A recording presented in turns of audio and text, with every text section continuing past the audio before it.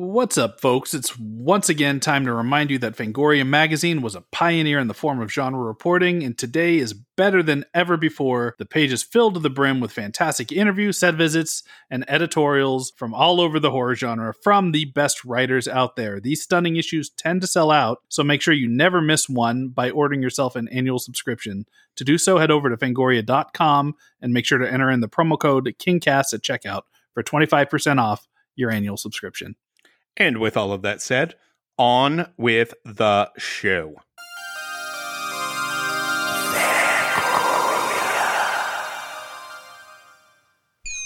Hi. My name is Stephen King.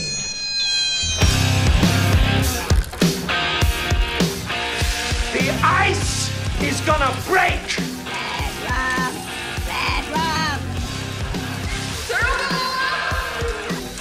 You guys want to go see a dead body?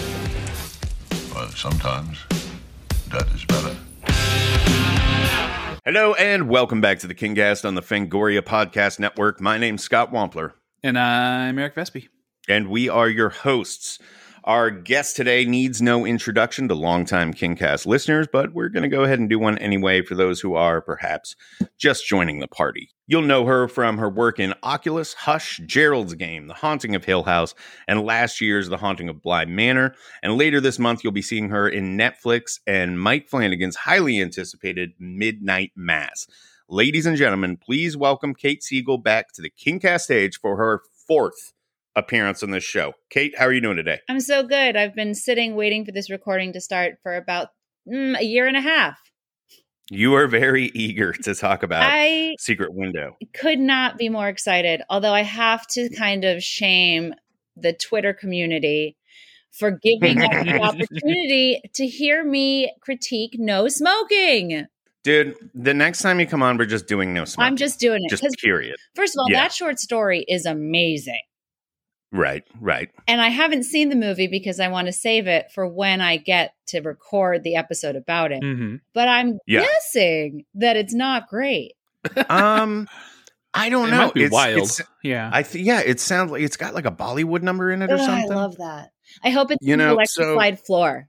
And it's like, that was the one I was rooting for. I think we were both like kind of low key rooting for that one, but not wanting to influence the results of that listener poll that we did. I'm really surprised. I mean, I'm glad they picked one we hadn't done before. Yeah. The only one on there that we had done before was Needful Things, which, that one probably needs a second at bat. But at least they picked one that we hadn't already done before. What was it? We had something in place of... We had something in Needful Things' place originally, and then Eric talked me out of it. Was it Cell, Eric? Yes, it was Cell, and we just did Cell for a different podcast guest appearance that we did, and I just wasn't ready to go back into the world of Cell. I told Kate about that. She was like, oh, fucking Cell would have been really fun. But I also see Eric's side because I don't want to think about Cell anymore. The sections of Stephen King's writing that's clearly like, he might have been just a little high on painkillers still. Dreamcatcher, I'm looking in your direction. Mm-hmm. Well, the book Cell, like, I'm not crazy about the ending, but I do like it up to, I like most of that book. The movie, though, is just a fucking beating to sit through. Like, have you seen the movie? No, I won't. Oh my Lord. Yeah, we saved you. Like, as much fun as you're gonna have talking Secret Window. Trust us, it would have been a very much worse experience if we could force you to sit down and watch Cell. I've tried to watch it like 3 or 4 times and could never get more than half an hour into it. And this time, because we were doing it for somebody else's show, and basically it was for work. I was like, all right, I've got to power through this thing. And it was just, not a great thing to have done to myself. Right. And I've seen I saw Mercy as well. And that's not really, it's kind of a dull movie. Yeah. That was the other one on the poll. For people listening who might be confused and don't follow us on Twitter, the origins of this episode is that we talked to Kate and we all agreed to let the listeners pick whichever movie / book would be the topic of her next appearance, and the listeners chose what you're about to listen to, The Secret Window. But these were the other options that were on the table. Have you seen Mercy, Kate? No, I have not. Neither have I. And, I was kind of thinking like, maybe it's good. We don't know. Every once in a while, the filmmaker connects with Stephen King and solves the problem of the internal monologue, and yay, Shawshank Redemption happens. But I don't know. My Right. hopes are not high. I feel like the odds of that, if it's not a Mike Flanagan adaptation, what's happening? Do you guys know Mike Flanagan? He's a filmmaker, nice guy. I've heard it rings a bell. Yeah, he's on his way up. Something of a bell. Little young up and comer, whippersnapper. Little whiffers. He's a little green, but I already pissed off Kurt Russell once on an airplane. He can't be trusted around famous people. He really can't. Ted Danson. Boy, I love it. Ted Danson. Wow. Oh my Lord. Okay, so yeah, that's how this episode came together, and we're going to be talking Secret Window in just a second. But before we get there, and since we don't need to do your Stephen King origin story at this point, let's talk a little bit about Midnight Mass. This thing's coming out in a couple of weeks. Yeah, very exciting. You were telling us before the show that Mike is uncommonly proud of this one. I would say that everybody involved in this production is uncommonly proud of this production. It is something that we, as a team, everybody from like people on the production side to the cast to the crew, felt a certain amount of magic while we were making it, because it was at the beginning of the first round of COVID, and we all sort of felt the world was ending and we only had each other. And something about that magic really translates. And Mike will wake me up in the middle of the night to say, I think this is the greatest thing I've ever done, and I don't know if I'll ever top it. And I'll be like, cool, bro, I was asleep, but also, of course. Hey, Kate. Wake up, Kate. You know that thing we did? I think it's really good. Yeah. And then you're like, yeah, you won't top it. Go back to bed. But if I kill you, it will be the last good thing you do. But it's a wash from here on out. I've seen the future. Yes, right. You're done. You're really done. So my question, though, just real quick, is do you think the quality of the show was impacted by the level of the poutine you were having while you were making it? First of all, this thing is all inside jokes. Aaron, I can't say this, I can't say that, I can't say that. I can say yes, it was. In fact, I got to eat all the poutine I wanted. And this is the thing I've realized is, like, as a younger actress in my 20s, I was like a little grouchy and a little sassy. And I think it turns out I was just hungry all the time. Because the second I started getting the right amount of calories in my diet, I was just a nicer person. Once we got me on the poutine IV drip, everything was great. You guys get that gravy and those cheese curds, and yeah. To your comment about you can't say this, you can't say that. I've noticed that y'all are being uncommonly cagey about what this thing is even about. Is there a reason for that? Yes. I mean, I assume there is, but no, I think what happens is, in this day and age of like 24-hour news cycle and Twitter and Instagram, there are very few surprises left in entertainment. And we were able to lock this thing down so completely. And it is such a fun ride that this is one of those shows you don't want spoilers getting out there. You don't want too much information, because whenever you think as the viewer, you know where this story is going, you're wrong. Right. And that's part of the fun of it, is the puzzle, is the reveals, is just the playground Mike has put together for the viewer. And we all really want to make sure that people who love that kind of viewing get it. I like that this thing is only 7 episodes long. Yeah. A lot of series are like 12, 15 episodes long or some crazy shit. And you're like, this really didn't need that many episodes. A tight 7, though. That's like the number I've been saying for years. Like, why was this 10 when this could have been 7 and so forth. So that's an exciting little bonus for my ADHD addled mind. Great. And every episode is packed. Like there is not a wasted scene. It is, you guys, I'm just starting press for it, so I haven't found the eloquent way to say, like, watch this show. It's so fucking good. You guys, I don't even know how to say it. And so eventually I'll find a better way to express that feeling. But right now I just want to be like, it's so good. It's so good. Clear your calendar, September 24th. You're just going to want to burn through as much as you can. Is it like gnarly violent or is it more psychological thriller? I think fans of Mike kind of know what to expect, where it is scary, but it's not gory. You're not going to be nauseous watching it. But that fear people talk about in the scare of episode 8 of Hill House, that's the feeling, like where you're watching and then all of a sudden it's not a jump scare, but it's just the dread peaks and then valleys and peaks and valleys. And it's just that sense of a slow motion car crash where you start to get to the point where you're going to see it happen. And no. Oh, nice. So what is there anything in there that matches the intensity of murdering that poor, sweet little baseball boy in Dr. Sleep? I'm thinking. I want to say, when I watched Dr. Sleep, when I watched the rough cut, I watched the baseball boy scene all the way through. And then every other time I watched that movie, I walked out of the room. I refused to watch that scene more than once.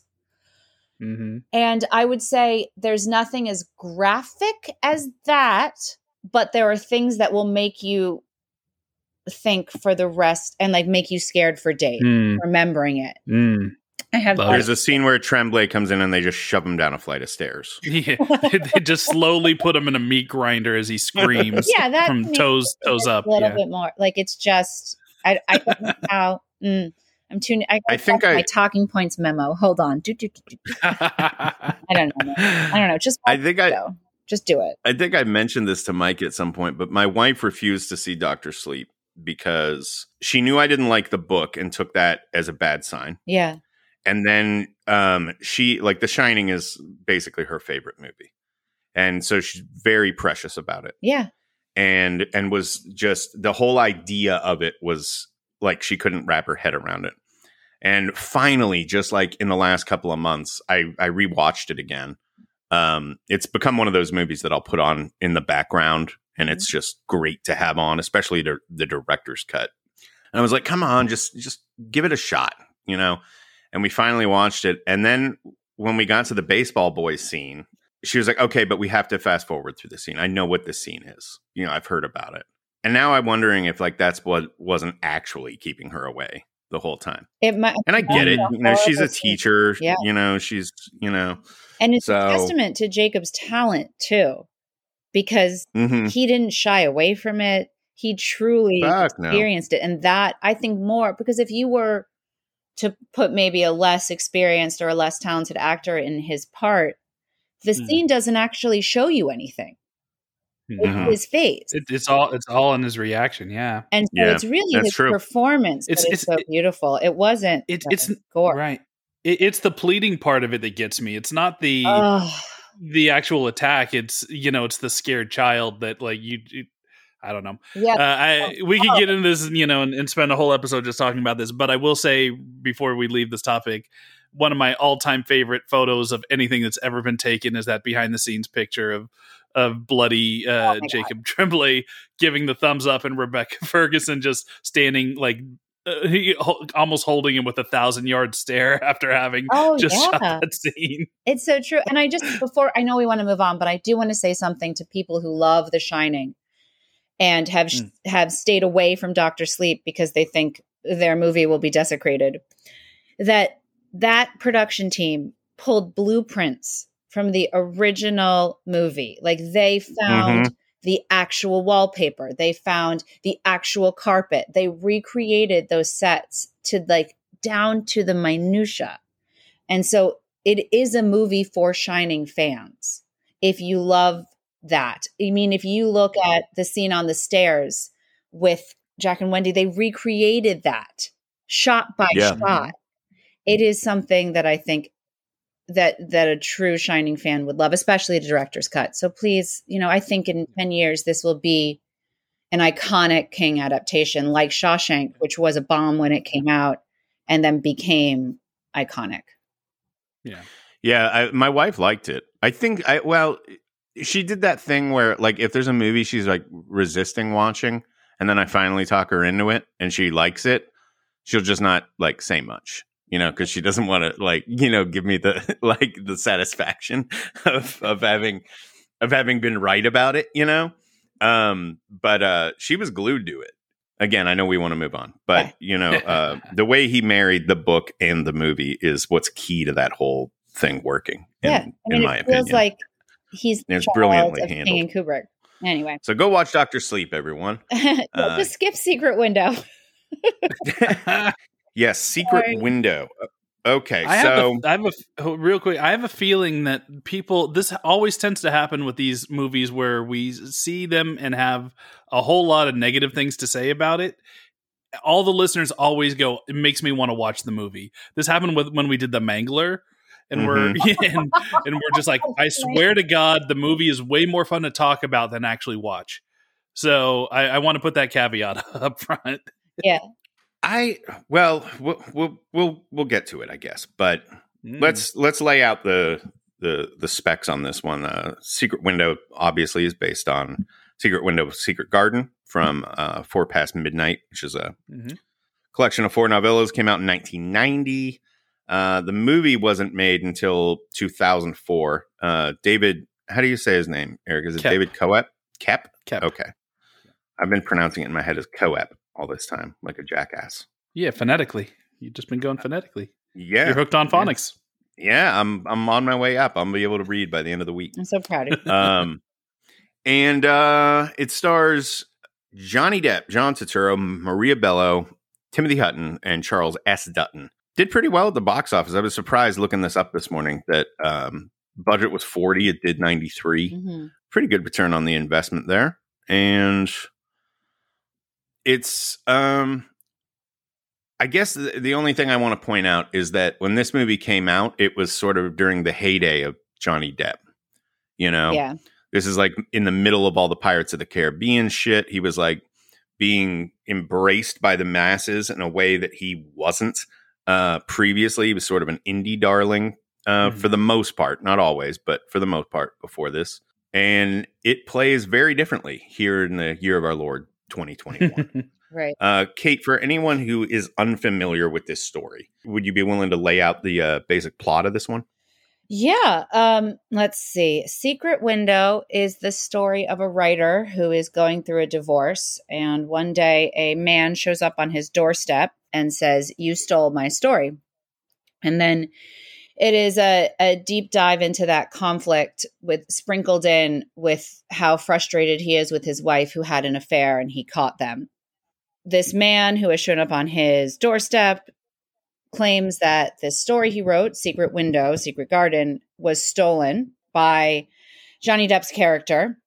And they have a back and forth. And at every turn, this John Shooter is the name of the man who showed up, kind of gets in the way of Mort, who is the author. And it seems like he's out to get him. And the people who can corroborate Mort's story and it being published earlier seem to die or disappear. And the big twist at the end is that spoilers is that John Shooter and Mort Rainey are the same person. And our author has had a psychotic break because of the trauma of finding his wife in bed with somebody else and has brought up an old feeling of when he did steal a story and created a second personality who is murdering people whose end goal is to kill his wife. Shooter. Shoot her. Which is not which is an addition for the movie, by the way. Yes, yes, that's in true. The movie that starts with it's like a bad Chekhov's gun, because the first thing you see in the movie is a window that isn't secret at all. It's just like on the side of the house. They like do a slow pan up the house to a very obvious window. Obvious beautifully. Window would have been a funny title. Except that Obvious Window would be the whole story of this movie. Because the second John Turturro shows up, you go, that's not a real person. The second Johnny Depp shows up on screen, you're like, oh, that guy's crazy. Like at the end, the shoot her, which is not what the name Shooter breaks down to. Shooter came from the name of his guy's affair thing, house, town he grew up in. Anyway, the actual harmony of it not being a secret window and being an obvious twist at the end where it says Shooter is probably the only beautiful harmony of this movie, which I hated with the Fire of 1,000 Suns. I'm sorry, I'll probably never work for any of these people. Before we get too deep into the movie, how did you feel about the novella? How do you feel about 4 Past Midnight? And then how do you feel about this? I like 4 Past Midnight. I love the story. This is, you know me, I'm like a feminist constant reader. I have some real misogyny issues with this in terms of how his wife behaves and the way she's described and the way, like, you know, she calls him up. She's like, I know you hate my feelings, but I just had a feeling that you weren't okay. And I was like, I hate how she becomes a sidebar to this story. I sort of hate the navel gazing writer aspect of this. I don't think it's particularly interesting. I think, I just recently read a novel about a person who stole a story. How I'm looking up what that was fantastic and dealt with the guilt a person feels. And I am, again, constant reader, huge fan.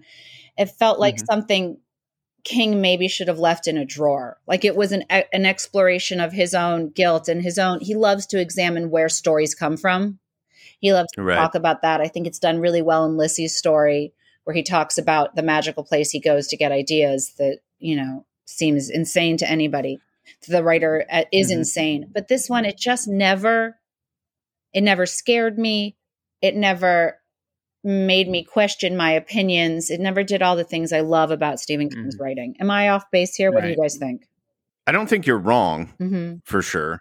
But my big issue with this story has always been the ending, like that. Yeah. In terms of the twist, you know, I think it's like the dual personality thing has been done to death so many times that even when I originally read this, which is like before Fight Club or a couple of other more modern examples of that trope, being like, okay, it's to me, it's on par with the it was all a dream ending. Exactly. You know? The book I'm talking about is The Plot. Okay. You guys read this book? No. The Plot, who's the author? Let me know. What do you want from me here? I've got 4 Past Midnight up here. What's going on? It is The Plot by Jean Hanff Korelitz. It is but who did Jean steal the plot from? Exactly. Well, it feels first of all, Stephen King says that this was immensely readable. So Stephen King. So we've got a real snake eating its tail situation here. Yeah, this is a book. Exactly. The words are in order. No typos here. But it's just, I agree with you guys. If the whole thing felt on the nose, and I don't know, why can't we be doing The Library Policeman? That book is so fucking scary. Jesus Christ. That's the most disturbing book or novella in Four Past Midnight. Langoliers is like one of my all-time favorite reads. Oh, like yeah. That was up there as a kid. Like I reread that one 2 or 3 times, which isn't common for me because I was always reading something new. Because I had a mission statement to read everything King had written at that point. And, but like that and The Mist, I read over and over and over again. But yeah, Secret Window, Secret Garden was always one that like I got bored with while reading. And I think it's because it is so obvious what the twist is. I will say that the novella at least has the sense to try to throw in a little bit of a supernatural angle. Yeah. To where, to where, because the ending of the novella is a little bit more about, yes, it's a split personality, but he almost wills this new fictional character into a real life existence that exists beyond the death of the main character. And so it's a little, and even then though, it's still, that's like lesser dark half, No, the whole thing, it feels like it feels like a test run at something. Right. And 4 Past Midnight does that though, right? It has the Langoliers and a secret window secret, then has the library policeman, and then it has Sundog. Like, come on.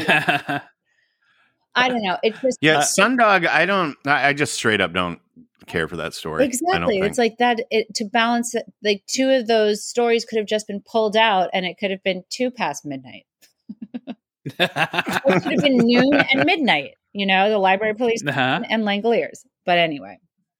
I love Langoliers so much that it sort of smooths over every other issue I might have with 4 Past Midnight. Yeah. And that I do love King at his pulpiest. I love it. Yeah. Oh, it's so just like schlocky. I love that thing. And I also, what a I've said this on the pinch. It's the best one in there, but I think Library Policeman is the second best. It's just so fucking disturbing. It's so scary. Library Policeman is so scary. And then the other 2 are just, nah. I mean, they can't all. It's a mixed bag. Yeah. But to go can't all be back home to runs. the movie, which I think couldn't even find the grains of genius in the short story, I think your problem starts with Johnny Depp.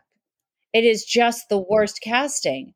And I didn't know that it was during his time of Pirates of the Caribbean, because knowing that now, his performance, it's like he hadn't quite shaken off that character. He still has a little bit of that. I was saying earlier to you guys that there's a moment very early on where the housekeeper, having found his story and cleaned his house and made him food, came up and was like, well, I just wanted to check in and see if you were okay. And this woman is played very sweet, very kind. Like, there's nothing annoying about what she's doing. She is taking care of a man who is paying her. This is her boss. And she turns away to go. And Johnny Depp puts up finger guns and pretends to shoot her in the back. And it's like, immediately, I hate this guy. I think he's a dick. Because like that woman, she's at work, bro. Like, she's been paid to clean your house and take care of you, and you're pretending to shoot her. And I know he thought, knowing now, he probably thought that was funny, because it was funny in Pirates of the Caribbean that he was kind of unpredictable and wild and drunk and sexy. And laying the seeds for the big old twist. Yes. He's shooting her. I hate it so much. I hate that it's said, and you're right. And it's so, you can just see them all going, oh, it's so smart, because if he shoots her. Fuck. Make it. I just want to interject here and point out that every time we say shooter, what plays in my head is Scott Thompson on Kids in the Hall playing Buddy Cole, saying shooters. Like, that's what I think of every fucking time I see the word shooter or we say it on this show. You know what runs in my head is the opening of Jurassic Park, where shoot her. Yeah. Well, I'll have to dig up that GIF, so whenever we're promoting this episode, I can just post that on every. Oh my god. So Eric, how do you feel about the movie? I remember I saw the movie at AFM early before it came out. I was there covering it for Ain't It Cool back then, and I was super excited because I'm like, it's a new Stephen King thing, and at that point it was real easy to be a fan of Johnny Depp, because I loved Fear and Loathing in Las Vegas is like one of my all-time favorite movies at that time, and I really love hearing Johnny Depp in a Stephen King universe thing. And I remember being kind of bored by the movie and at the time, and I hadn't rewatched it until leading up to this. And I think that time has softened me just a tad on it, where I could get engaged in the movie a little bit more. Maybe it's just because Johnny Depp is such a caricature of himself now, like that even just being kind of that fresh, wacky is a little nostalgic for me in a weird way. But yeah, I mean, that goes out the window in the first half. Like, so you're there in the first half, and John Turturro shows up and he's being all wacky too, and nothing is really solid in this. I found I was pulling for it more than it was actually delivering, if that makes any sense, because like, I love Stir of Echoes, which is a movie that David Koepp did a few years before this, and it looks pretty sharp. It has some character actors I really love. Charles S. Dutton, you mentioned. There's also a guy named Len Carew. I'm not sure how to pronounce his last name, but he was like the main bad guy in The Lady in White, which is a movie I watched obsessively as a kid. And he plays the sheriff in this. And like, so every once in a while, it's just, there's a little something that pulls me into it. It's such like I don't know, like a base hit of a movie, right? It's like you have all this talent there and it's just kind of, it lays limp for me. And when it goes really crazy, it's not, here, we'll say the very end when they go totally off script, off book. I almost admired how ridiculous it was, especially when Johnny Depp shows up and he's wearing fucking braces and his hair's combed for once and he's like happy. and he's eating the corn that was fertilized by the body of his wife and his lover. Corn when you have braces. That's like the number one thing besides chewing gum that you can't do. Like anyone who's ever had braces, they know you can't eat apples, corn, or gum. So, no apples. Fuck. Who made that braces choice? Yeah. I don't know. I'm with you though. On paper, this movie is stacked with great names and talent. And that's maybe, I like that you are a positive person and that makes you root for it, because that makes me more angry.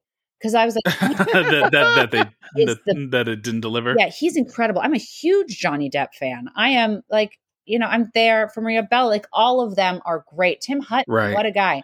I just, I get angry when they had all of this and maybe they drank their own Kool-Aid and Johnny Depp's like, what about braces? What about a blowout? What about me sexually harassing a young woman who works at the post office at the grocery store? And everyone's going, that's a good note to end the movie on. Yeah. And these ways they went away from the book, like at the very beginning of their confrontation, Shooter says to Moore, like, if we fight, it'll end in one of us dying. And then like 10 scenes later, they fight and it doesn't end in anything. Like, don't do that. You don't need that. You guys have everything you need right in front of you.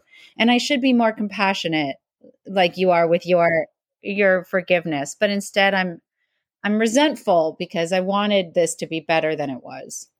Right. I do agree with Eric that it's sort of a base hit of a movie. I think part of that is that this movie would largely appeal to, very casual film goers. Right. People who aren't familiar with the idea as readily as like any of us might be for this, the trope of the hero is also the villain. It's a split personality thing. Well, that's why the box office numbers were so high. Yeah. Right. Exactly. Like, for people that wouldn't see that coming, and might actually be surprised by it. I'm sure this movie is a solid home run, but it's got that same problem the story had. That said, I like more about this movie than I do not. Whoa, hot. And like I'm right up the middle on it basically, but it's maybe like 5% over. And a lot of that, like a full like 25% of that has to do with John Turturro, who I fucking love as this character. As you pointed out, Kate, as soon as he shows up on the porch, it's like he's been ported in from another movie. He's acting, he's delivering a different reality via his performance than anyone else in the movie, except maybe Depp, who's his own kind of cartoon. I just love his goofy accent. I love his ridiculous outfit. Just the sight of him dressed up like borderline like the fucking preacher from Poltergeist 2, staring down Johnny Depp in a bathrobe on a porch is just a fucking good visual, I think. And Turturro's performance carries a lot of the movie for me. That said, I hadn't seen it in many years until I rewatched for this episode, and he's not in it as much as I remember, which is kind of a bummer. And the Johnny Deppness of it all sort of, in between all the drama he's constantly embroiled in, and in between just being tired of his shtick at this point, and all the other bullshit surrounding Johnny Depp, it makes it, I don't know, just kind of grating to watch. How do you feel about Turturro in this? As we talk about it, I tried to like distill what caused me such frustration in watching it. And even with his performance, like I'm glad that we have different points of view on this, because I feel like everybody was so into the smell of their own farts in this movie. Yeah. And from the way, like even doing the research to come on to this episode today and looking at some of the trivia, and you've got things like Johnny Depp when he's yelling at the end, rah, rah, rah, rah. It's because his son did that when he was pre-verbal, and he feels like Mort would go back to a pre-verbal place, and Turturro is trying to create a whole different universe. And I was like, there is a version of this movie that is grounded and small and works. Like I get that it probably had to do with studio notes, and they want to capitalize on Depp's success, and they want to pull in his audience, and the audience of Pirates of the Caribbean needs their hands held a little bit through a thriller. This is a PG-13 thriller, so they have to kind of water it down. It can't be too, but I ache for the version of this where Turturro gives us a performance like his In the Night Of miniseries. Yeah. It's human. That we believe, let's believe for a second that Mort Rainey is the incredible writer that we are told he is. I do not believe Johnny Depp in this movie is an incredible writer, but let's say he is. Wouldn't the character he creates in his brain be a fully fleshed out and real person? Wouldn't his split personality be well written? They kind of phoned it in. It was a base hit by people who are Babe Ruth level talents. And that to me feels like a money grab, and it's part of the industry that I don't love. Yeah, it's less that I thought it's bad because they tried and they couldn't do it. I thought it was bad because they didn't give it their all, because they thought they had just an easy win here, which I guess they did. Just coasting to the finish line. Yeah, all of them. Right. And all great actors, great director, great writer. All of them are just coasting to me. They're not making the second choice. They're not doing the edits of their choices. It does feel very surface level, and I will say that much, and that's, obviously not a compliment, but there seems to be like so much at play here. Like I like the idea at the beginning where it's a guy who it kind of deals with procrastination, right? Mm-hmm.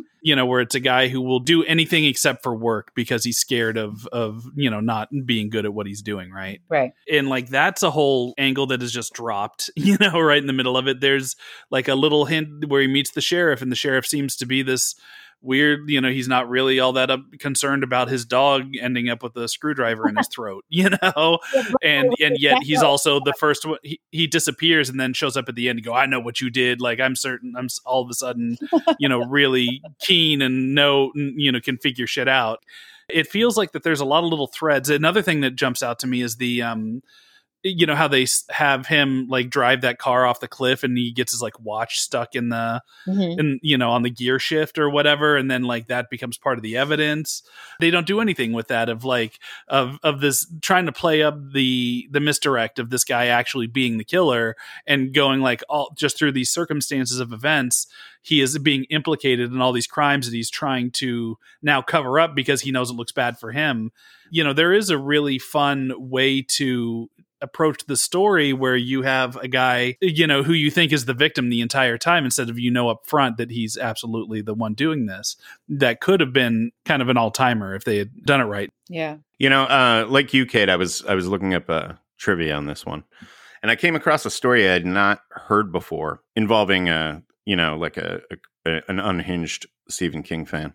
I had heard a story about, I had heard about trespassers on his property. And I've heard that story about like a guy showing up at his house just at his front door, and Stephen King like diffusing the situation by going out on his porch and just talking to the guy for a while until he went away. Mm-hmm. But have y'all heard this story about the bomb? No. Yeah. Okay. Well, Kate, what happened was this guy showed up to King's house while he wasn't there. He walks in the, well, here, I'll just read it to you. This is from Haunted Heart, The Life and Times of Stephen King by Lisa Rogak. A man named Eric King broke into the King's home on April 20th, 1991 at 6 a.m. Tabby was the only one home at the time, and after hearing the sound of glass breaking, she encountered Keen in the kitchen. He waved a box wrapped in brown paper at her and told her he had a bomb and was going to blow up the house because he claimed that King stole the plot from Misery from Keen's aunt. Oh my God. Tabby ran out of the house on her nightgown and headed for a neighbor's to call the police. With a bomb-sniffing dog in tow, the police searched the house and found Keen holed away in the attic. When they opened the box he had threatened Tabby with, they found about 24 pencils with paper clips wound around them. Keen was arrested and prosecuted and served just over 18 months in jail before he was extradited to Texas for a parole violation. Can you fucking imagine this shit happening? That's the story I want to read. Right? Like that's no, I cannot imagine that shit happening. That poor woman, that poor house, they have given up their whole life for the sake of his genius. But like, can you imagine what if Amy, the wife in Secret Window, was written as competently as Tabby behaves? And she's not just like, well, and oh God, I miss my cat. And are you okay? I'm really thinking about you. And at one point Amy says like, oh, we're not together. And then stops the sentence. And you see, they cut to Johnny Depp and he's got this big smile. And she goes, I mean, at the moment. And it's like, fuck you, screenwriter. What woman doesn't know not to just pause after the word together? What if she was competent? Sorry. Right. Poor Maria Bello is just given the shit end of the stick in the movie. 100%, like, and she is forced to do the title thing, as we talked about, the obvious window she discovers behind a desk, or something, that she moves out of the way and it looks down onto a garden, and that's their way of being like, aha, secret window, secret garden, even though in the novella that was the name of a story. It had nothing to do with a window or a garden. Exactly. And it's like obvious window, obvious ending. Kate, how would you feel about, like, put yourself in Tabby's position here. Mm-hmm. Let's say someone breaks in your house while Mike is out of town. Yeah. And says that he stole the plot for, I don't fucking know, Oculus or Hush or whatever. You've got intruders coming onto your property. You've got people showing up on the porch, and Mike's got to go out there and talk to them. At a certain point, do you think you would resent this? Or do you think that, you just shrug and be like, that's the cost of living? I think what would happen for me is, in that situation, I would have both of those responses. I think if everything was okay, like let's say it does work out the way it seems to generally work out for King and Tabby, that she ran out and it wasn't a bomb, or he did diffuse the situation. So let's assume it ends well. My terror and my panic of what happened would probably lead me to a lot of ranting and raving at Mike. Like, I didn't ask for this. We didn't want this. I'm worried about our children. I'm worried about our safety. And then I think after time, as you process that traumatic moment, you get to the point of being like, well, this is the cost of telling stories that affect people, which I think is part of what happens to create change in the world. I think movies and good books and good stories help people experience things that are outside of their lives. And I want to change the world for good. And I believe Mike and me, to some extent, that is what we do with these stories. We let people experience fear so that they make better choices in their lives. But I think I definitely would always start with, how can this be happening? We can't do this anymore. You have to go back to being a high school history teacher, which was your original dream. But I would imagine that in order to keep going, as Stephen King and Tabitha do, I don't know her. I shouldn't call her by her nickname. I know her very well in my head. That's probably very different from who she is. That they must go through that emotional cycle over and over again, because the cost is huge. You may have just answered this question, but I'll go ahead and ask it anyway. Like, I'm reminded of when we talked to Elijah Wood about Misery, and he was telling us these stories about what might politely be called mega fans, who would, like, say, just show up in his backyard overnight and be loitering around out there when he woke up to make coffee in the morning, and he'd look out the window and see them. Or a woman who continually came to his porch and was knocking on his door and was clearly in love with him to some degree and felt that he was in love with her secretly. Yeah. Or these stories about Stephen King. Do you think that's purely a matter of these are people who have told stories? In Elijah's case, maybe the Lord of the Rings series, through his work on that, and King, with his novels, that it is just the power of the story that is compelling these people toward them? Or do you think that you can reach a certain level of fame that is so high that it's inevitable that you're going to have to deal with some bullshit like this? I think, again, both of those things are true. I think in order to reach a certain level of fame, you have to be very good at your job. Like, you have to, there's good actors can feel the authentic emotion. Great actors make the audience feel the authentic emotion. So good writers create a compelling story. Great writers make the emotion happen in the reader. And so Right. people who are famous get to the point where they are able to manipulate the emotions of the people who are watching, that's Merlin level magic shit, to create Yeah. true, authentic feelings in another person. And what happens is people who maybe have been living in a delusionary state, or who live through a world that doesn't reconcile with what they want their world to be. Sometimes that is broken through, that delusion is broken by story, maybe by the Lord of the Rings story, maybe by Misery. And they start to identify something as being where they think reality is. And then they get all confused about love, because mental health is a huge problem in this country and nobody is taught how to process extreme emotions. And so people who are suffering from mental health don't have the help they need. And so they latch on to these storytellers who have created authentic emotion in them. And they need to go there. They need to be there, like the way people wanted to be near shamans or cult leaders. It is the creation of emotion in another person creates a bond. And if they aren't processing emotions well, it can get stuck.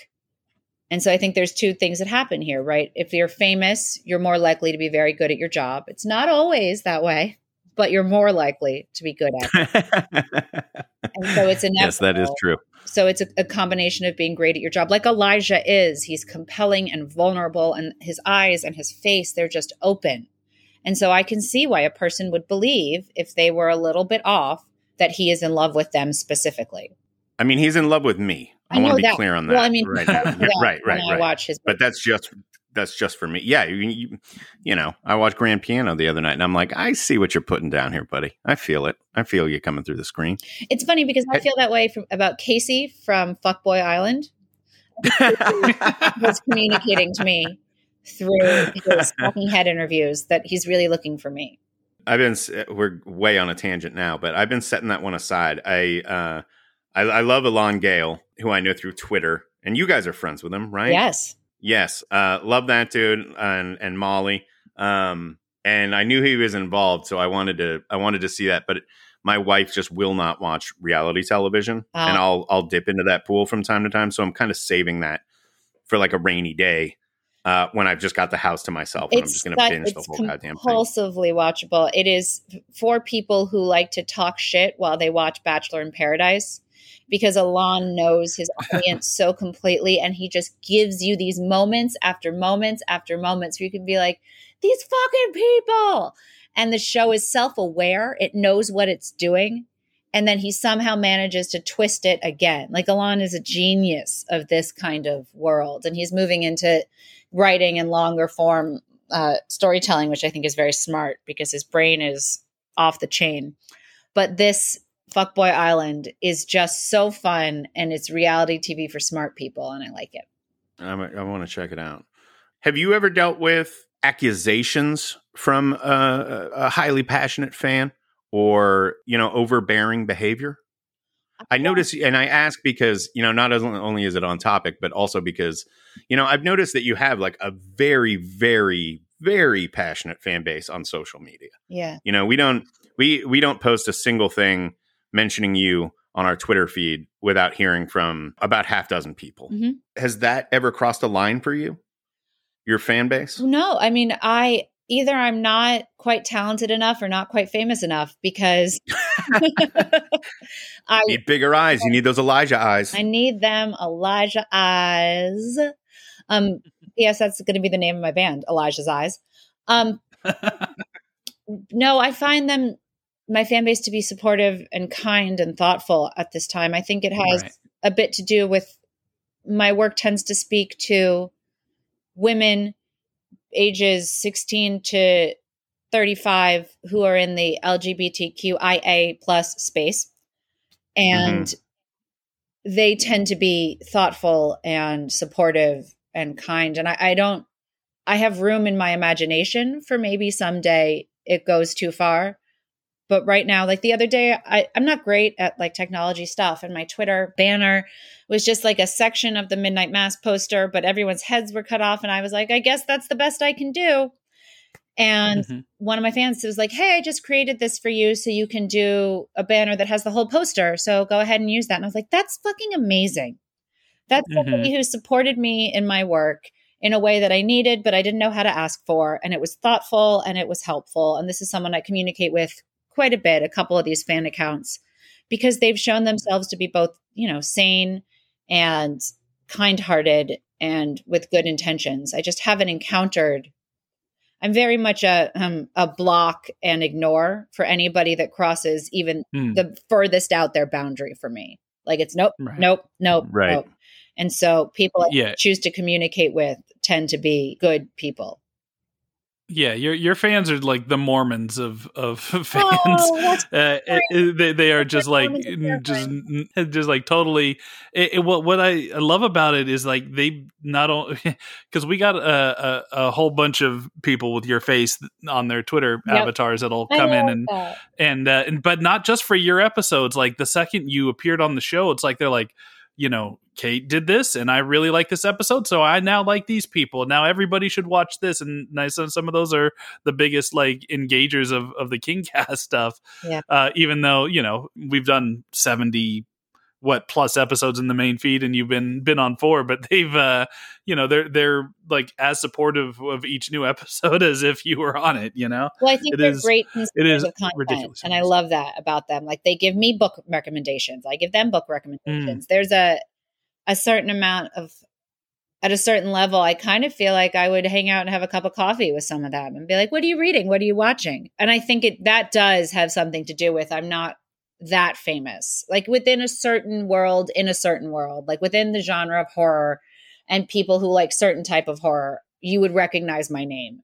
But I don't think that I'm drawing in the levels of viewership that would make me a target for people who are suffering from mental health issues that are untreatable. Right. Sure. Right. I think it's cool nobody showing up with a pencil box filled and saying it's a bomb. Paper clips. Not yet. Yeah, I think it's cool to have a fan base like that. Dude, it's the coolest. And I noticed Are you kidding me? Yeah, I mean, well, I think it's it's not just cool to have a fan base. It's cool to have a fan base that aren't fucking dicks. Yes. And and experience has taught me that, particularly when it pertains to social media, that if you're dealing with someone who has a specific fan base, who might have avatars using your face or your name in their handle, those people tend to be hyper aware of whatever you're saying or doing and are very protective of the thing that they're a fan of. And so they can turn around real quick on a dime and go from being, super fans to, like Attack angry dogs. Star Wars fans or something like that, and that's you're really trying to avoid saying Snyder. Yeah, I am. I don't want to deal with the fucking headache of that. Right. But I had a ton of fear early on because Theodore Crane is very different from Kate Siegel. So when people would come to conventions and like Hill House was there, someone would want to do a Twitter, whatever, and they were a fan of Hill House, I was very scared because Theo is in so much pain. That woman is in her trauma until the end of that show. And I have had 10 years of therapy, and I kind of I'm a little bit more of someone who's shitting glitter and rainbows. I'm happy. I'm happy next day. I'm a little bubbly and like clever and quippy. Like I'm not sarcastic and sharp. And I would get I would apologize to people and I'd be like, I know you're expecting Theo, but like, that's just not where I'm at in my life anymore. And one of the things I'm so grateful for about my fans is that they allowed those two things to be different. Yeah. They allowed me to play Viola without needing me to be a psychotic murderer.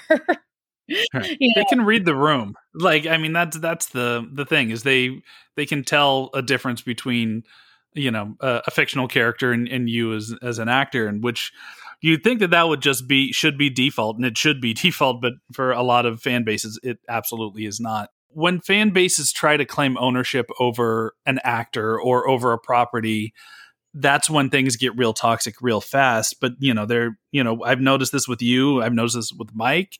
Like, that's just not the people who enjoy, the work that you've done individually, the work you've done together. That's just not where their headspace goes. And so maybe that's a testament to the stuff you're putting out into the world. I don't know. Maybe you're just getting lucky. You won the fan lottery. I have no idea what the answer is there. It's the same thing with Brian Fuller's fans are the same way. We hear from those guys a lot, and they're so supportive and nice, and it's just positive vibes all the way around. And before we get back to Secret Window, because I want to get back there quickly, I do want to give a shout out to one of your fans in particular, and also one of our fans who's been very supportive of the show. Her name is Kells. I don't know if she wants. I don't know if she wants me. Yeah. Did she make your header? Yeah, I think so. Mm-hmm. Oh, right on. Okay, doesn't surprise me. That's who I thought in my mind when you said that. I'm like, yeah, it sounds like something she'd do. Yeah. I don't want to put her on blast by reading off her Twitter @ on the air. She may not want that attention, but she's great. Thank you for listening, Kels, and for being a very passionate yet also normal fan. Normal, intelligent, kind, good person. Yes. Be more like that, everyone. Yeah. Be more like Kels. Yep. That's what I'm trying to say. So back to Secret Window, though. What else do we want to talk about? I took some notes. Hold on. Okay. Let's see. While I was watching, eventually I threw my phone across the room so I couldn't take notes anymore because I rolled my eyes so hard. Wait. What was the breaking point? I'm going to tell you. I do believe the breaking point was when they had the fight where it didn't end in death, when they made such a specific argument. Yeah. Oh, also the talking heads moment. Jesus Christ. And he's sitting in his car and he's looking at his house and he goes, "This is not my beautiful house. This is not yet." Johnny Depp, where the fuck is the editor? Where the fuck is the director? To be like, that feels a little on the nose right now. So why don't you think that and not say it? I also had an argument that many people are confronted with the problem of the internal monologue when adopting Stephen King. Adapting Stephen. Don't adopt Stephen King. He's an adult male. It's not a great investment. But when there are many more needful kids. But you're confronted with the internal monologue issue. It is never the answer to just have the character talk to themselves out loud what was written down in the book. That's never the answer. That is the first and worst choice as the writer. You have got to find a better way. And this was the beginning of my theory about everyone just agreeing with themselves that this movie was great. Because Johnny Depp does a fine job of talking to himself. It doesn't feel weird. He's a great actor. But there's many other ways to do that. That's like having a writer look at a blank screen and then scratch their head. You're like, that's not what writers do. You're a writer, sir. You know how writers who feel blocked do. And then I missed so much the insurance investigator being smart.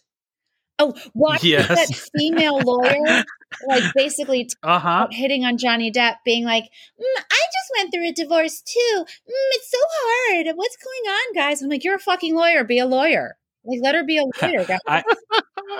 I will stand up a little bit for that scene because what I like about it is so atypical for that moment where you have this person who I didn't read it as so much as I want to fuck Johnny Depp, which I'm sure that probably is what the intent was, and I'm reading way too much into it. But I read it as oh, my fucking asshole of a husband just pulled the exact same shit with me, so fuck this girl. I'm on your side now. Yeah. And I'm like, oh, that's actually kind of an interesting wrinkle to throw into a scene like this. But you're again, it's just a surface level thing. It would have been so much better if you had the insurance investigator there essentially being the opposite argument on that side of the table. And then you have this weird gray area where you have this guy who, certain that the fire was started by the guy sitting across from him. Yeah. And then you have the counterpart to that of going, well, I don't really buy that because, I just went through a divorce. My husband's a fucking asshole and she's being, a real asshole to him right now in this moment. And I feel for him. It's like this, there's a lot of seeds of really interesting turns that this movie could have taken. And also, that's an example of somebody who is enjoying the scene they are shooting and not thinking about the movie as a whole. Because if Right. by adding that character, the only thing it does is make us kind of dislike Johnny Depp's character for being like, why are you flirting with this lawyer? And why are you putting your ex-wife in this awkward position? And it makes us dislike more people. The only person in that scene to kind of like is this lawyer maybe who is going through something, but it's like a fun idea of a scene, but it's not actually adding anything to character development, storytelling, or overall movie watching enjoyment. You kind of were like, you guys really, when shooting the scene, were like, oh, that's a fun way to do it. But nobody was a producer in the room going, yeah, no, it's fun and everything. And I love the way you quote the talking heads, but it doesn't really help the movie. Can I mention something that always gets under my skin about this movie, and which it's still one of the things that kind of makes me throw my hands up in the air, is the whole idea of this magazine having the short story in it, that is the proof that he wrote it first. The whole movie feels like it's treading water about getting this fucking magazine, that it should be the easiest thing in the world to get. And like, I can understand the original story was published before the internet was really a big thing, right? Like it existed in 1990, but it wasn't AOL online yet, right? It wasn't in everybody's homes. So finding something that was published 10 years before in a magazine isn't as easy as just going, and if I don't have my copy, I can just look it up on the internet, and prove it. But this movie was made and set in 2004, when literally all he had to do was to fucking take John Shooter into his office, open his big laptop, and say, type in the name of the magazine and show him an eBay listing. It's like there could have been. It feels like such treading water, and because they were stuck in a place where they just couldn't explain that away without giving up the whole concept of this guy actually did write it, did write the story before this guy claims to have written it, in which they just refused to give up, and they just refused to adapt it in a way that would make any kind of sense. Yeah, I agree with that completely. I don't understand why they didn't just set the movie in a time before the internet. I don't know what setting it in 2006 gave us, like what benefit, except that it was easier on wardrobe production, and it probably was a studio. Again, right. Yeah, they could take a newer bathrobe to tear holes into. Oh my God. Yeah. Don't get me started on like, oh, the writer's in a sad bathrobe. He must be sad. Come on, guys, just try one other gear. One thing I want to throw this conversational door open is, Kate, you've said many times on this episode that Johnny Depp is a great actor. I have seen performances and films of his that I think are great, and he is great in them. But over time, I have begun to wonder if he is not more a very interesting collection of tics and quirks than he is a great actor. And that may have more to do with the projects that he's chosen over the last, say, 20 years than anything else. But where do y'all fall on that debate? Do you think he's sort of coasting on those quirks now, or like, no question, could he, does he have another Ed Wood in him, for instance? Could he even do that? Sure. Now, well, I mean, you could say the same thing about Bruce Willis. It's like, well, I think Bruce Willis is done, buddy. Like, I mean, yeah. Well, but when he gives a shit, he can still turn in a looper. You know what I mean? It's like he was great in Moonrise Kingdom. He was really good in too, like as a bit part, and he had life in his eyes. It's like it's all a choice, I think. I mean, maybe there might not be. There's going to be life, around them that we don't understand, of course, but sure. And especially in Johnny Depp's case now. But Bruce Willis seems, when he's engaged and he cares, and when he's present and shows up, he's still one of the most captivating, like, leading guys. And I think that Johnny Depp had that. I mean, you watch his early stuff, of course, like What's Eating Gilbert Grape and Fear and Loathing, like I mentioned, Dead Man.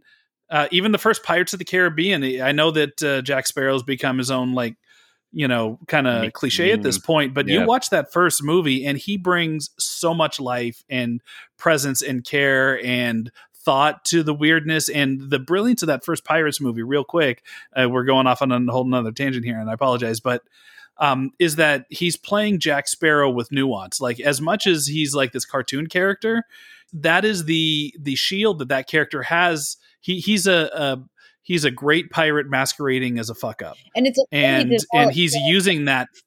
It's not, go ahead. Sorry, it's a fully developed character. When I say a great actor, that's what I mean. Like, it's Jack Sparrow is not right. a scenery flat where if you walked around the back, it's just cardboard. Like, there's nuance in a character that did not necessarily deserve it. Like, he must have shown up. I think he is a great actor in the way that I think the man is a Mustang of like a car. The engine is huge.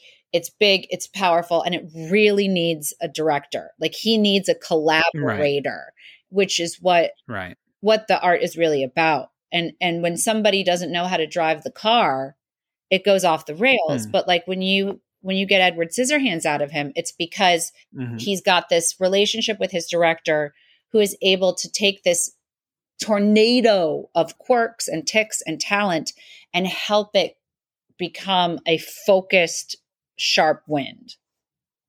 Counterpoint, though, Charlie and the Chocolate Factory, same director. Yeah, but I think Johnny Depp got too big for Johnny Depp.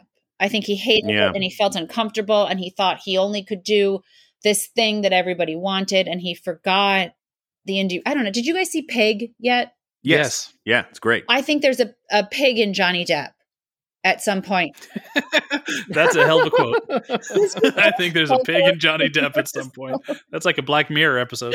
Good. Oh, fuck. Amber Heard, we're looking in your direction. How was it not me that made that joke? That's incredible. I'm really impressed with us for that moment. Yeah, that was good. I agree with what you're saying, though. I agree. Nicolas Cage became like a caricature of himself for a while. And then he came back around and dropped all of it and showed us what was underneath there in Pig. And I think the right script, the right director, and the right timing, Johnny Depp could drop in like that again. And him giving a shit. I mean, that because there's something when even when in like his little appearance in Murder on the Orient Express, where he's there to be the body, right? He's Mr. Body in Orient Express. Right. There's just like a light that's out of his eyes. That was in his Harry Potter spinoff stuff too. Like he just seemed bored to be there, and that's why I mentioned like Bruce Willis. It's like he. You know, maybe he's just distracted with all the fucking life shit going on and all the, crazy shit going on in the real world. Like, I don't know. Maybe he's burnt out. Maybe he's just not inspired. I don't know what it is, but like, I do miss that this era Johnny Depp. Cause even though he's not great in Secret Window, he's swinging, for it. And like, even in Charlie and the Chocolate Factory, I think it's a huge whiff, but it's not a boring performance. He's going for something that doesn't work at all. But there's a light in his eyes. I don't know of a better way to say it than that. It's just, he's present and there. It's like the recent stuff where it just feels like, he's been beat up by life and just wants to be anywhere else besides in front of the camera at that moment. To speak entirely, that's really bummer. It's entirely out of my own like schoolhouse. It's from what I have read on the internet, which take with a grain of salt. The man is in the grips of addiction. Right. Yes. It's terribly hard to be authentic and creative when you're suffering from addiction. And so I wonder, like King, and maybe it's on my mind because I got sober during Midnight Mass and have been sober for almost a year now. And King got sober, and I wonder what happens if Johnny ever makes that choice, because it feels like his life sort of fell apart on him and he really turned to substances, and he's kind of caught in that trap right now. And you can't, your eyes can't light up with joy for the world or your work if what's bringing you joy is booze and drugs. It just can't. Right. Totally. Why did you, if you don't mind me asking, why'd you make the decision to get sober? Was it your kids? Sort of. I was one of many, many people who used the first lockdown as an excuse to start drinking at 10 a.m. Yep. And I wasn't before then. I was like, I guess you would have called me like a good time. Like I loved to party. I loved, a thing like that. But my life was pretty manageable within my drinking. And then when the pandemic happened, my drinking became unmanageable. And I found myself in a situation that I didn't know how to get out of with moderation. And so I just said, I think I'm going to stop. And then I just stopped. And my pink cloud has lasted, which is what they call the joy you feel out of getting sober. Is like all of a sudden these things that I thought I suffered from deep anxieties and depressions. And all of a sudden I was sleeping well and I wasn't as anxious and I was able to manage my life and look things in the eye. And I, it was so clearly the right choice for me. I was like, oh, this is a lifetime choice for me because I use drinking as a way to dull any of my feelings. And so I was not only cutting myself off from anxiety and depression and sadness and fear, I was truly cutting myself off from joy, excitement, stimulation, like anything good. And I'm just really grateful for my sober support group that has helped me get through it. Well, drinking during quarantine, for me it was, and I just recently stopped drinking. In a few days, it'll be 2 weeks. Wow. Right? So I'm like on that same pink cloud that you talked about, like where within a few days it was like, oh, holy shit, I feel so much better. Yeah. I'm more engaged. I'm more upbeat. But during quarantine, it's been like a matter of it's the same day every motherfucking day. And, here's a way to pass the time quicker. Yep. It seems to be more fun. It's a very, very, very easy trap to fall into. I've always been a social drinker, but this was, what I went through during quarantine was insane. And while we've been doing this show, it's just like, it got real bad. It got real bad on my end. And I feel like I've got a handle on it now, but I'm sort of in agreement with you where I don't know that I can moderate it. I'm not so foolhardy to say like, well, I'll never have a drink again. I've made that mistake before and eaten my words. But I think, the game now is just like, how long can you go and maintain it? Yeah. And meanwhile, I'll just stick to my little weed. I like weed, and that doesn't fuck up my entire world like drinking does. Yeah, so. I'll tell you, like approaching 10 months now, I still find myself sometimes being a day at a time person. Now, I didn't do the steps. I'm not in AA, but the other day it was a beautiful day in Vancouver and I was on my bike and the craving hit hard. It was like, oh man, a beer would be so good right now.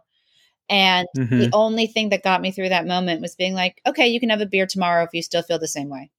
And then I didn't feel the same way tomorrow. And wow, see, I've tried that before and it doesn't work for me because I'll have that fucking beer the next day. If I get to thinking about it, like once I get an idea in my head, I'm like the kind of person like, well, I'm just going to execute that idea sooner or later. So if I make that deal with myself, I'm taking that deal. Yeah, but like, I just have the time to think about the cost of that beer. That cost of that beer is the promise I made to myself, the promise I made to the world I'm doing. It gives up the life I have been experiencing for the last 10 months. And not that day, right? I'm not the type of drinker who I'm going to have the one beer at 33 acres and then end up smoking meth under an overpass that night. Like I probably will have half of that beer and go home. But that does mean that 6 months from now, I'm going to be drinking again. And I don't ever want to go back there. I don't. I really don't. I didn't like it as much as I thought I did. And the lies I told myself and the lies I told other people about me it went in my alcoholism. I don't know. It just sucks. It was my secret window, my secret garden. Yeah. My addiction is corn, but only it was fertilized by the decaying remains of my ex. Yeah. Fucking hell. Obvious window, thinly veiled secret drinking problem. Right, because at the end, like everyone knows he killed them. That's the argument. We all know it, so it's not a secret anything. Well, you would think that. I mean, again, that just doesn't make any fucking sense because if they're so sure that he did it, how is he not the obvious thing of like, well, maybe we should check this brand new garden that has brand new corn growing, growing out there. It's like, if that cop is so sure that he did it, that he pays him a visit to tell him to go shop at another town because he makes people uncomfortable. I just don't, it doesn't make any sense. It doesn't track. He's making people uncomfortable in the grocery store with his close standing and mouth breathing. And his pride in his new braces. And blowout. Who's blowing his hair out? Giving it that cute little flip underneath. Oh. I did laugh like pretty riotously whenever he walked into that store, and it was the first time in the movie where his hair was combed. And I'm just like, oh my god, that is so. He's found himself. He's happy now. In the book, he doesn't kill his wife and her lover. Like they survive and he dies, which is such a better ending. But again, studio note: you can't kill your main character. Before we wrap this up, I would like to bring up something that we've touched on the show before, and that's Stephen King's weird thing with corn. This was something that I only really picked up on once we started doing this show, and suddenly all the reading I was doing and all the watching I was doing is about Stephen King shit. So you start recognizing patterns that may not have been as clear before. And this thing with the corn, I'm telling you, like, if we ever get him on the show, I'm going to ask him about this. There seems to be something totemic about corn to Stephen King. It pops up over and over and over again. It pops up here. About The Stand. In The Stand, in Sleepwalkers, Children of the Corn. And then, I'm having this thought again as I revisited this movie. And then just a couple of days ago, he fucking posted a picture of himself, like presumably on his own property, growing corn. Oh my God. I'm like, holy shit. Him. You must ask him someday if you ever meet him or talk to him. What's the deal with corn? I'm 100% going to ask him. Right, I will ask him about corn. Spiders and sexualizing young children. Those are my 3 questions. I might leave that one alone. I mean, take that bullet for me if you wouldn't mind. Yeah, I'm gonna avoid that. The corn one seems like a more friendly question. It does less insidious. More sense why Mike refuses to let me have dinner with Stephen King when I say things like that.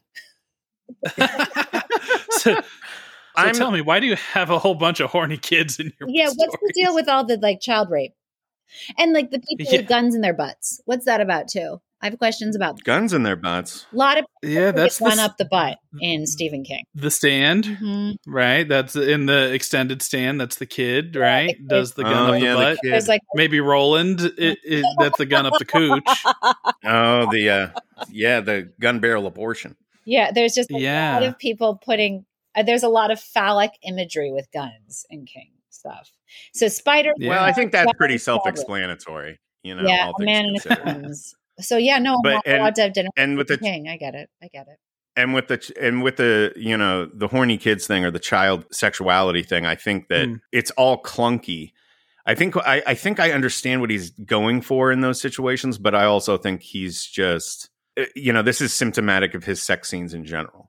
His sex scenes are usually very clunky, and so it seems like anytime he veers into that territory, be it adults or children, that it gets a little wonky and uncomfortable, and it's just doubly uncomfortable for obvious reasons when children are involved. And you can also is right. It's an iconic moment between childhood and adulthood. This has been litigated. Yeah, that's been his answer for like the sex scene. Is he's just like, well, the whole point is that this is them transitioning into adulthood. This is them going from kids to adults. Right. It's a coming of age. And it was written. Now you have to separate the kids being horny with each other and obviously the rape that happens. That is two different kinds of sexuality. Totally. But that just might be like a kind of a. I don't want to say easy or lazy, but it's a shortcut to like this is the worst thing that could possibly happen outside of death. Yeah. He kills a lot of kids too. So maybe sometimes he just goes, well, maybe this one will just be in the library policeman, as we mentioned before.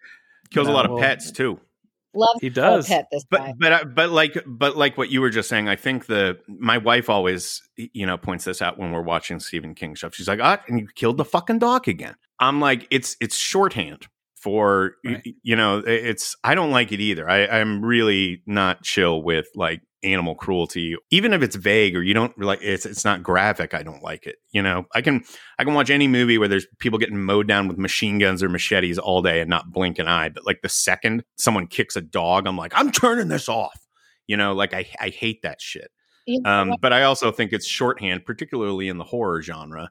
You're going to have some victims in there without taking out your characters. And it's it's expressing that evil without, robbing yourself of a character that you spent however many pages building up to that point. But again, the corn thing I find truly like baffling and very interesting. I feel like there must be a story there.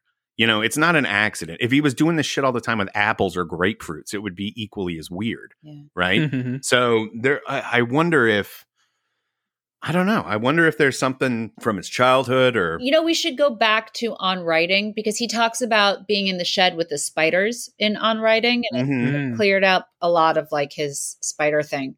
And I wonder if there isn't a similar story in there about corn, or maybe like he got lost in a cornfield. Like America, like there was something there, because it tends to echo, feelings of, maybe not in 4th of July barbecues, like Americana, and it stands for that middle America thing where like fields of corn, beautiful gold. You know what I bet the answer to this is that like Tabitha just makes a mean corn dish for dinner sometimes, and he fucking eats that and then like goes back to writing and goes, you know what, this is time for some corn. I have corn on my mind. Answer our questions. Tweet us. Let us know what the corn thing is about. I'm going to get this out of him one day. Watch. Man, I love this idea. I love this idea. I love this goal. That'll be the ultimate thesis of this whole podcast experiment that we've done. We'll be like, so what did you learn? Get Stephen King to answer. What have you learned watching all my movies and reading all my books? And we're going to say, we learned you're fucking obsessed with corn, dude. We need to talk about this and work this out, because also, the answer to life is corn. And he goes correct and unlocks the Ready Player One style treasure trove. We won the chocolate factory. The answer is corn. But and it's just filled with corn on the cob. His human experience in the bathroom if he eats that much corn.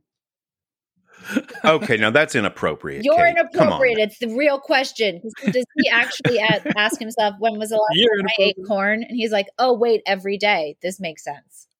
I would like Where do you think the shit weasels came from? We should point out that it is specifically corn on the cob. It's not like... No, it has to be you never get some, You never get some cream corn action from the king. No. You're getting it straight on the cob, baby. Like, and there's a lot of that. I'm telling you, there's something going on there. You guys, I hate to be the obvious person here, or like also have the middle school brain, but there is a phallic aspect to corn on the cob too. Oh, yeah. Everything is dicks with you. I swear to God. You have no idea how often my husband says that to me. Well, he's constantly complaining about it. He's texting me all the time. It's talking about dicks in again. the middle of the night to tell me he's done his greatest work, and why is everything dicks? Honey, I think I made my greatest project. And you're like, no, dicks? What? So I haven't told the story of the dicks yet. We've really got. Which would I mean, if it's a phallic thing, that brings a whole new angle to Children of the Corn, and now we're back into that troubling territory. Learned is I'm not allowed to have dinner with Stephen King. We're going to an all corn on the cob and you restaurant. can't keep your mouth shut. I can't. He's like so mean and appropriate, and I am so like East Coast Jewish and inappropriate. Like it just will never work. No, you get along with him. We'll find out. I think he's very down to earth. That guy, I mean, he gets along with Mike, so maybe that's why I think Eric and I Tabitha. Eric and I have both met him and found him to be very salt of the earth type, and like just a chill guy. But will he talk about? I don't think he likes getting his ass kissed, and I don't think he likes the deep nerd sort of. I'm imagining the William Shatner on Saturday Night Live sketch where it's like, get a life, would you people? Like, I think he doesn't like those ultra nerdy questions. So, of course, I'm going to ask him a couple of those if I ever get a chance. Yep. But, I think he would get along. He's got a mischievous sense of humor. He's got a dirty sense of humor, I bet. Yeah. He's got a filthy mouth. You've read his books. As long as you don't go out to eat with him at a corn on the cob restaurant, I think you're safe. Are you kidding me? That's the first place I take him. I serve him like we're going to Corny Larry's. Yeah, Corny Larry's. I serve him spider crabs with a side of corn on the cob, and I'm like, "Let's talk, King." Confess. I have a gun in my hand. Okay, now, child, on now- the other hand. I mean, not that I'm threatening someone. Oh, God, save us all. But and the gun is, of course, a phallic symbol. it is. It's a penis gun from a bachelorette party. Some out of a Cronenberg movie. This is the scene that needs to be written. Mike Flanagan, if you're listening, write it. Write it from me. Yes. please. Stephen King's Naked Lunch. Well, I think we can probably wrap probably Secret stop. Window on I'm getting on that a call note. from my publicist right now going, oh my God, oh my God, oh my God, oh my God. Well, just wait until we get to no smoking, and you say really inflammatory things about Bollywood music numbers, and I will. This is the truth, though. I will only do no smoking as a joint episode with Rahul Kohli. dude, Oh, I wanted to talk to you about this. Okay, Rahul, we talked to him about being on the show, and he was like, yeah, I'll do that. But then it was like, well, how much Stephen King have you read? And he was just like, not much. We're like, well, could you read a Stephen King book and maybe Never listen responded to your text again. Yeah, well, he was kind of like, yeah, I'll think. He didn't seem particularly motivated. I'll say that. All right. It seemed like he'd be happy to do it if he had the knowledge right there. We experience that a lot with people that we ask to be on the show. Like they don't feel that they're experts and they feel obligated to be experts to be on the show, which is it's absolutely not a prerequisite to being on this show. It's kind of me and Eric's job to be the experts. Yeah, we come into this and we go down rabbit holes, and people who are listening are like checking their phones because they're like, "Oh, snooze fest again." No, we No, hear that's when all they the perk time. up. People so. fucking love the tangents on this show. I That's hope what so, because that's what I'm here for. we were very concerned early on that did we go too far off track on this one? But that's where the gold is. If this show were academic, it wouldn't be any goddamn fun. That's true. So drag him on here, kicking and screaming if you have. actually I don't care if he's read any King. No smoking and Quitters Inc. is the perfect combination for him. And He only has to read a short story, and he'll watch a Bollywood movie, which he makes tons of jokes about on Twitter anyway. And so, yeah, I'll try to do that. I'm calling you out. He is funny as fuck. I follow him on Twitter. Twitter. He is funny as fuck on there. He's funny as fuck in real life. He is hold your stomach, tears streaming down your face funny. I just want to talk to the guy, basically. Aww. So, we will absolutely greenlight that idea right now. And speaking of Rahul, he is also in Midnight Mass, correct? And he is in Midnight Mass, and he is exceptional in Midnight Mass. Can you tell us anything about his character? He plays Sheriff Hassan. He's a sheriff, small island. Compelling and rich. Yeah, exactly. Does this sheriff care if one of the townspeople's pets has a screwdriver in their neck? I think all sheriffs care a lot about a lot of things. Does he carry around corn on the cob in his dick holsters? No, that's something I can answer for certain. He has no dick holsters. And there is no corn on. Put it on a t-shirt. Oh my God, I'm really giving the pull quotes today. Yeah. Good luck finding the 1 minute long pull quote for this episode, Eric. Yeah. Hells, we're looking through. Could you just put together a quick edit of the best of quotes? Oh, that'll be coming in hot. Oh, for sure. Tell the people when Midnight Mass is hitting Netflix and Midnight all Mass that. Will be premiering on Netflix September 24th. Right on. Like in 2 weeks from when we're recording this, maybe a little bit more. The trailer, it is Friday, September 3rd right now. The trailer is coming out September 9th, and it's beautiful. Please look for it. Yeah, I believe that'll be dropping the day after this episode airs. Oh, perfect. You have another project that you've done that's coming out by the end of the year, right? Yeah, I did a Netflix thriller called Hypnotic, which is one of those like PG-13 psychosexual thrillers in the vein of Kiss the Girls or Sleeping with the Enemy.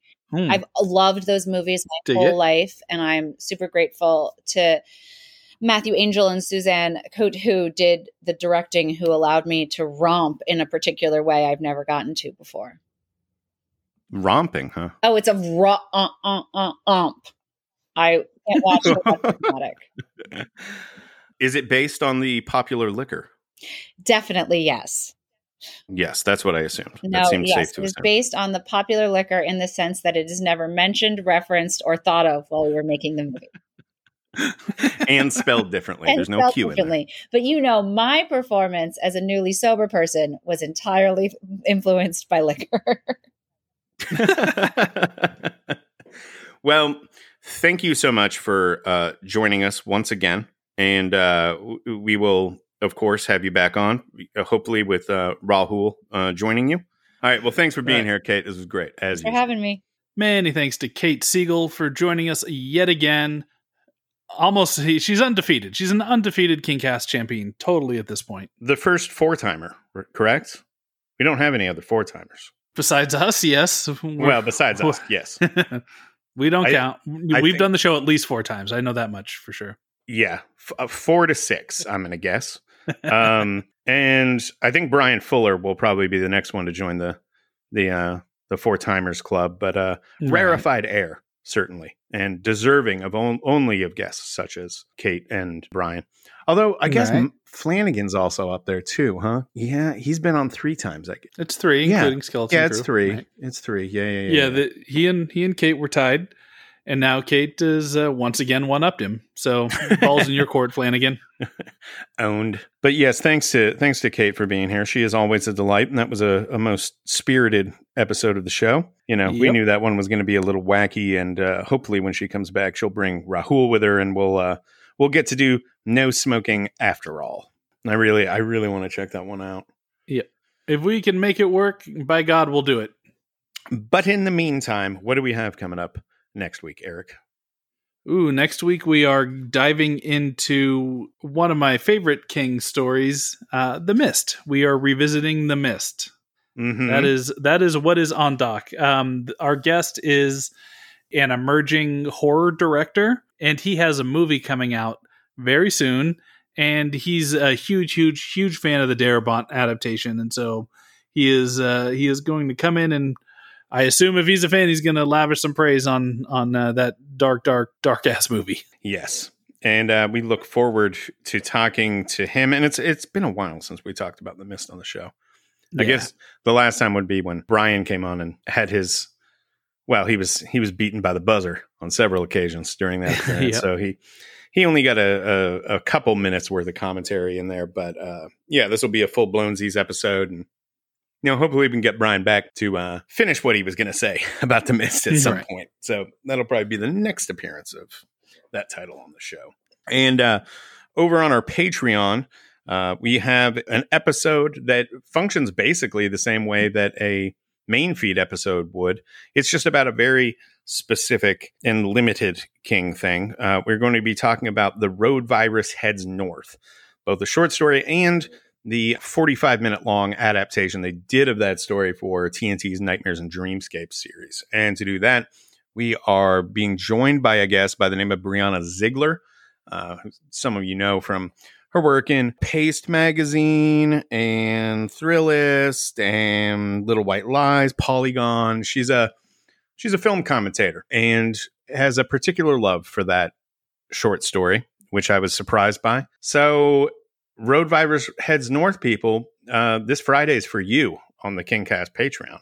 Get excited about that. A lot of talk about garage sales in that episode, I would like to say. There's thrift store talk, flea market talk. There's a lot of weird random alleyways we go down on that one, which makes those even more entertaining, I think. And you can hear that if you sign up for the Patreon between now and Friday. That's patreon.com/the KingCast. Those of you who are already subscribed, thank you. Just stay where you're at, and your episode will arrive first thing Friday, as always.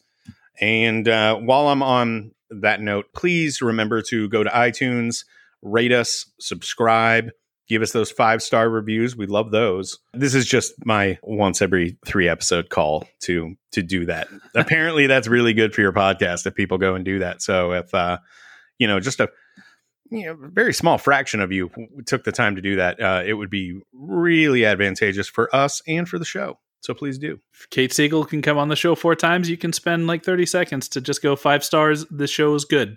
That is it. That's all you need to do. I did the thing you're not supposed to do, and I saw one of the 1-star reviews the other day. Oh, no. And it said, "Who are these pretentious prigs? I have never Great. in my life been called either of those words. I was kind of excited about that one. That was such like a Pretentious. misnomer That I would. yeah. Pretentious. Yeah. Did this person listen show to the that Needful brought Things you episode? Dick holsters. yeah. I don't know. I imagine that was somebody who heard us say something on one of the episodes that they found, well, pretentious. But I can't imagine what that would be since we're so low key. Does a pretentious show have this? Does it have dick holsters? I submit to you that it does not. Pretentious show doesn't have Chuck Buggins, ladies and gentlemen. Pretentious show is academic. Yeah. Matter of fact, we could probably stand to be a little bit more pretentious, to be honest. Yeah. Well, that person was wrong. So counteract that person. Give us some 5-star reviews and just say the most unpretentious show you've ever heard. Yes. We need 7,000 of those immediately. So please get on that, listeners. Is there anything else we want to tease? Anything that's in the works? Only thing we'll say is that you should just keep your eyes open on our Twitter handle. It's KingCast19 at KingCast19. We might have some really interesting wearable KingCast things to be looking at in the very near future. So yeah, some of you are all going to be extremely excited about what's going on with that. And also, this airs on Wednesday, which means when you're hearing this, if you're hearing this on the Wednesday it airs, which would be the 8th, keep your eyes peeled on the KingCast Twitter feed because there may be an announcement there about maybe something else we're doing very soon. For sure. That should do it, though. I think we're ready to log off. All righty, fine. Well, everyone else, have a great week. Patreons, we will see you on Friday. All right, bye. Adios. The KingCast is a Fangoria podcast production. The show is produced, hosted, and created by Eric Vespi, that's me, and Scott Wampler. Tira Ansley and Abhi Goel are executive producers. Daniel Danger is our art director, and editing is done by yours truly.